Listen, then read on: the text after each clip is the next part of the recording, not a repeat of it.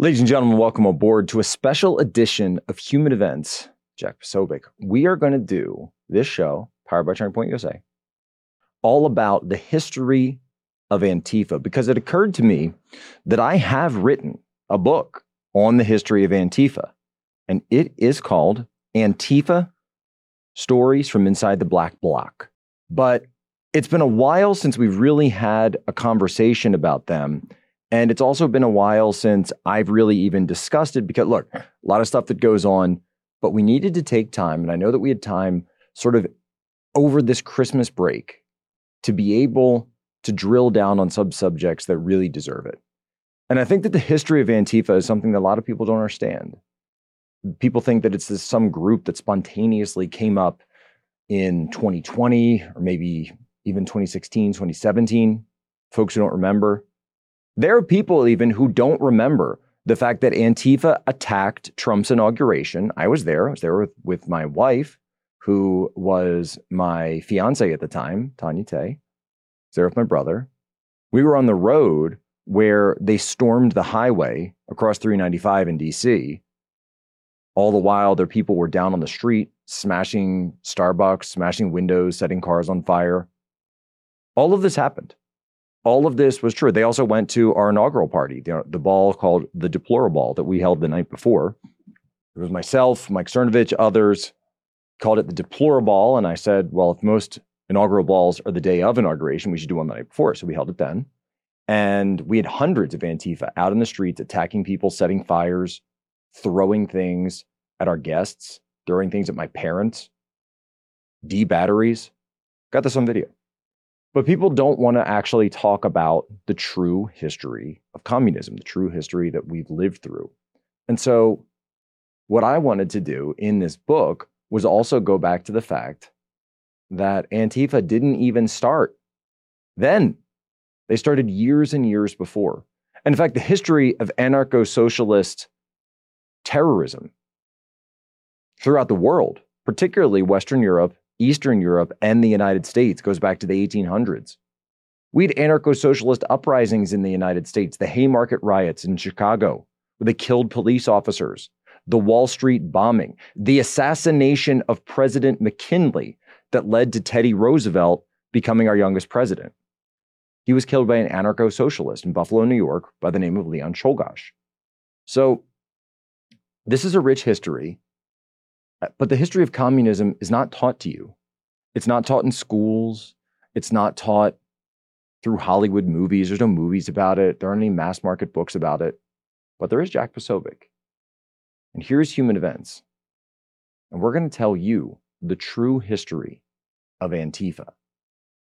Now, the seeds of what would become the present version of Antifa worldwide were actually planted all the way back in 1930s Germany. Yeah, that's right, the Weimar Republic. The group likes to present itself as the inheritor of a tradition of fighting fascism, but is this true? Well, the first eponymous Antifa group was Antifascista Aktion, and it was founded by a Soviet agent and a committed Stalinist who was named Ernst Thälmann in 1932 in Weimar, Germany. And if you don't know the name Ernst Thälmann, then perhaps you haven't been studying the true history of Antifa. Now, like many of the critical figures in Germany in the 1930s, he was a product of World War I, defeat of the Kaiser, weakening of the country's spiritual foundations, the deterioration. That was the Weimar Republic. Of course, this is the same deterioration and collapse that led to the rise of Adolf Hitler. And Hitler's popular appeal in Germany at the time, in the Weimar Republic, was principally based in the widespread belief that German communists would use the economic chaos of the Depression as a vehicle for taking power and installing a regime like the Bolshevik dictatorship that had been established in the USSR. Whereas Hitler at the time was seen by many Germans as more rational and less terrifying as an alternative to communism. This fear was then magnified by a Soviet agent who would become the leader of the Communist Party of Germany. What was his name? Ernst Thälmann, later the founder of Antifa. Ernst Thälmann, working class, born in 1886 in Hamburg, 3 years and 4 days older than Hitler. Working class upbringings. Father was a coachman, tended a bar down at the docks in Hamburg. Hamburg is a dock town. It's a city. It's a water town, a port town. Talman grew up rubbing shoulders with the sort of rough types that you'd expect in both locales in pre-war Germany. At one point, both of his parents turned to petty crime, and they were apprehended, causing them to briefly break up. So Talman is born from a broken home, poor economics, decides to join the military, gets drafted, fights in World War I. He then fled his unit in 1917, joining a pro-communist organization that later became the Communist Party of Germany. Talman became one of these leaders because, unlike many others associated with the Communist Party, certainly in the USSR and the Bolsheviks, Talman actually had a working class background. And when you look at Lenin, when you look at a lot of these people, they don't have Trotsky, they don't have a true working class background themselves. And that's why Lenin comes up with this phrase, the vanguard of the working class, the vanguard of the proletariat. Talman doesn't need to be part of the vanguard. Talman himself, he's a working class soldier, came up from nothing, decided to go into the Communist Party. It's really through that military that gets himself up to the next level. So he becomes the leader of the Central Party, the most important communist in all of Hamburg. And the Communist Party is on the rise because as the Communist Party is rising, you've also got the National Socialist Workers' Party on the rise. But both of them viewed their greatest enemy not as one another. They viewed as their enemy the regime. They viewed as their enemy the Republic. And the ruling party of the time is Social Democrats, the Social Democrat Party. So in many cases, you actually saw the National Socialist Workers' Party and the Communist Party working together. That's right, working together while targeting the regime. They held strikes together, held demonstrations together. Oh, certainly they were rivals as well, and certainly there was mass fighting, but people need to understand that the actual history is far more complex than any Antifa member would have you believe today. They would say, oh, we always opposed Hitler, and that's all it was, and we tried to stop him, and we eventually didn't, and that's the end. Not true. Not true. You actually did work together. We've got the proof. We've got the documents. We've got an entire book about it. But I want to tell you, we're gonna get into this in the next segment, about a group that predated Antifa, and it was called the Red Front. The Roter Front Kamperbund, the Rot Front, aka the Red Front. This was the original Marxist street brigade of Germany, and it was founded as well by Ernst Thälmann all the way back in the 1920s. Now, interestingly enough, the Red Front, Rot Front, used military terms for arranging and training its recruits. This is back in the 20s. So they had squads, platoons, camaraderies, regiments, even. Believe it or not, they even had a navy. They had a paramilitary navy called the Red Navy. This was how active this was. And so people know, of course, about the Hitler Youth that later was established by the Nazis. But did you know that there was also a Red Youth, Roter Jungstrom? And I'm sorry, I don't speak German very well, but they held summer camps set up for communist youth in Germany for the purposes of training and indoctrination, and also included courses on military drill, ceremony, and fitness. Now, it was a full-fledged political tool. It wasn't the same clandestine operation that Antifa exists as today. This is a huge difference. But it kept with that military motif, and they actually had to take a vow. Every member of the Red Front swore the following oath: I vow to never forget that world imperialism is preparing the war against the Soviet Union. So even they knew that the Soviet Union was the country and organization that they swore allegiance to. Keep in mind, this is only a few years, not even a decade, since the takeover of the communists in Russia. So communism is very new, and it feels like communism is on the upswing. And these groups, they're funded, of course, by the Soviets.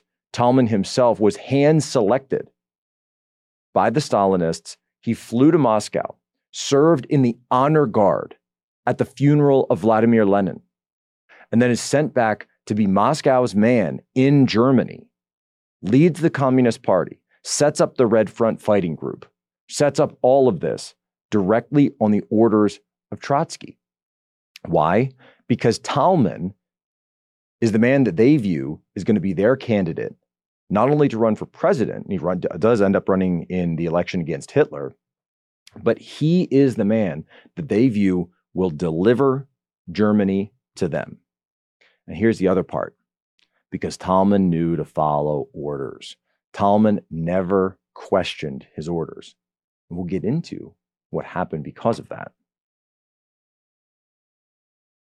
But you can go and look at all of this. In 1931, Talman and Hitler joining forces in an unsuccessful attempt to dissolve the Parliament of Prussia. Moscow ordered Talman to oppose the Social Democrats, even in the face of Hitler's rise. Talman comes in third in 1932, running against Hitler, and then it's Hindenburg who ends up winning. However, just before 1933, when Hitler is able to solidify his rule and becoming chancellor, that's when Antifa is finally formed. So the Red Front gets banned at this point because the Social Democrats realize that the communists are insane, and it's very easy to paint them as foreign agents because obviously they are. So they get banned. So Talman realizes he has to come up with something new, a new type of group that has yet to be banned. In July of 1932, Talman inaugurated Antifascista Aktion, Antifa. And he knew from the start that the word anti-fascist was simply a word to get around the fact that he couldn't be called communist because the communist fighting groups had been banned. The communist brigades had already been banned at this point. And what did he really want? He wanted a way so that his fighting groups could go up against the Brown Shirts, could go up against the Iron Front, the Freikorps, so many of the other, because this in Weimar Germany, Weimar Republic, every major political group had a military wing. So the original Antifa, the militant group wing of it, was the military wing of the Communist Party of Germany in the Weimar Republic. And so his attempt to bring people into this was not directly targeted. And this is what people need to understand, because Antifa's propaganda misleads about the true origins. In November of 1931, the Communist Party newspaper printed an open address to the Nazi Party, calling them the United Front of the Proletariat who carried out their revolutionary duty. Just before Antifa was founded, the Communist Party held a large meeting in May of 1932 with the Nazi Party that included a Nazi speaker and hundreds of Nazi participants. Then, in November of 1932, Nazis and communists took part, this is after the founding of Antifa, took part in a transportation strike at the street level. They both viewed themselves as enemies of the system. In fact, there's a term that arose because of this, and that's called beefsteak Nazi. And what was a beefsteak Nazi? The idea was that you're brown on the outside, red on the inside. Get it? Beefsteak. So former members of the communists who later became members of the Brown Shirts. So at the street level, you had people that were switching sides all the time because they both viewed themselves as the vanguard of the proletariat. And these are Marxist ideals and socialist ideals. And at some level, it's just street toughs that are looking for an excuse to fight, looking for an excuse to get rowdy. But that's why you see this tie over. Now, of course, there's the double flag symbol of Antifa. Originally, it was two red flags. Now you have a black flag and a red flag. Originally, the two red flags were simple because this was communism. Now you see the black flag and the red flag together. That's the addition of anarchism to communism, and that's what Antifa stands for today. But remember, it was Moscow and Stalin who specifically ordered Ernst Thälmann and the original Antifa not to focus on Hitler, not to focus on the rise of the Nazi Party, but to work with him to undermine the Weimar Republic. It was those orders that he was directly called upon to follow. But then, of course, we know what happened. We know that Hitler does come to power because they do destabilize the country, because Antifa's purpose was the destabilization of the traditional system, or at least the established system in this case. But who comes to power? Not them. They used to have a phrase for this. They would say, first Hitler, then us. Well, guess what? The us never happened. Because when Hitler comes to power, who do you think are the very first people that he arrests? It's the communists. It's the people who thought that they were working with their friends. And Thalmann, he gets dimed out by his own communist buddies. We'll explain what happened to him in the next segment. So Ernst Thälmann, March 3rd, 1933, gets arrested, gets imprisoned, was informed on by his own neighbor, his own buddy, one of his other communist friends. So he does get arrested. And then for 11 years, Ernst Thälmann is held in prison. He eventually gets sent to the concentration camp at Buchenwald. Now, Thalmann's wife, interestingly enough, Rosa, so his wife spends those 11 years trying to get him out. And if folks remember that towards the end of the 1930s, and certainly 1939, just prior to the invasion of Poland and the carve-up of Poland by Russia, the Soviet Union, and Germany, there was an agreement signed between the Soviet Union and Nazi Germany. And that was called the Molotov-Ribbentrop Non-Aggression Pact. And believe it or not, one of the slogans during that time was "Long live Comrade Thalmann." The USSR was promoting this. And Thalmann was seen as sort of a revolutionary prisoner. In fact, even in the Spanish Civil War, the International Brigade of the Spanish Civil War, the brigade that all the foreigners came into to support the communists, to support the anarchists, when communists and anarchists and writers and journalists all arrived in Spain to fight for the communists in their failed communist takeover of Spain. Do you know what the name of the brigade was? Because that was fought while he was imprisoned. The name of the International Communist Brigade in Spain was the Ernst Thälmann Brigade, founder of Antifa. So you need to understand how big, how powerful he was at this time. This guy goes on to be a cause celeb, but here's the problem.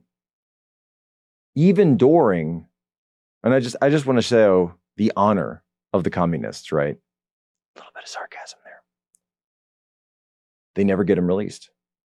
They never even go to the Nazis, even under Molotov-Ribbentrop. They don't ask for him to come back. And why is this? Because here's what happens. When Rosa Thalmann is giving these letters and these pledges and imploring the other communists to help get her husband out of jail, who's she giving them to? Walter Ulbricht. Now, Walter Ulbricht had been sort of a number two, sort of a lieutenant to Thalmann prior to his arrest. If you know the history, Walter Ulbricht goes on to be the communist dictator of East Germany throughout the Cold War. And Ulbricht knows that if this massive communist hero gets released, then he'll retake his position at the head of the Communist Party. So what does Ulbricht do? He ignores the requests completely, ignores all of them. And so Thalmann stays in jail. He stays in jail the entire time. This was his reward for following the orders of Stalin, for following the orders of Moscow, for following the orders of Leon Trotsky, the founder of Antifa, where he actually kind of gets forgotten by Hitler in the midst of World War II and everything else that's happening. But at one point, and throughout these 11 years, he's always held in solitary confinement the entire time. Never once does Talman renounce communism. He gets one visit with his wife later. And there's a rumor that she got pregnant, but she would have been in her 50s, so it is what it is, like everything else in that era. But on the 18th of August, Hitler remembers him, and he has him shot and killed in Buchenwald. And so that's his reward. Communists could have got him out. They could have implored him. They could have said, hey, this is a big guy. This is our leader. If you want us to make this deal with you, we need him out. They didn't care. They didn't care at all because they saw him as a means to power and as a means to an end. And the same thing, by the way, happened to all the original members of Antifa under Ernst Thälmann. They were locked up. They were sent to prisons, not always Buchenwald, but just other prisons that Hitler had established for the enemies. Because this is what always happens to the useful idiots. This is what always happens to the people once they've served their purpose. And instead of working actually for the people, when you're committed to violence, when you're committed to this type of militancy, this type of destruction, that's what you get. That is what you get for following all those orders. You get 2 in the back of the skull at the express order of Adolf Hitler. And so Antifa, which we now see today, draws on what they believe through their twisted telling of the narrative that Antifa stood up to Hitler. And it's true that Antifa did, in a sense, rival the Nazis. But in reality, Antifa had been used by the Nazis as a destabilizing force and then as a rival, which they quickly turned on in the 1930s in order to get rid of them and then establish total power. We see the exact same dynamic today, as Antifa is used as a destabilizing force against our own current system, against our system of governance, against our police, against our businesses, as against our religions, as against our society, because they're used as a revolutionary force, but they're never the ones that actually attain power themselves. Why? Because they're the first ones that you have to get rid of. You can't have revolutionaries in the same way that Chairman Mao ends up riling up the Red Guards and then calling in the People's Liberation Army to round them up as well. Because you can't rile these people up and then actually put them in positions of power. No, you dispose of them. You get rid of them. So while you might think that you're throwing on the black mask, you're throwing on the black hood, and you're saving the world from the imperialists and the fascists, in reality, all you're doing is getting played. All you're doing is getting used. The exact same way that Ernst Thälmann was played and used his entire adult life by Trotsky, by Stalin, and then finally shot in Buchenwald. And so, we'll leave you with that, because part 2, we're going to explain what happened to the communists in East Germany. Ladies and gentlemen, you have my permission to lay ashore.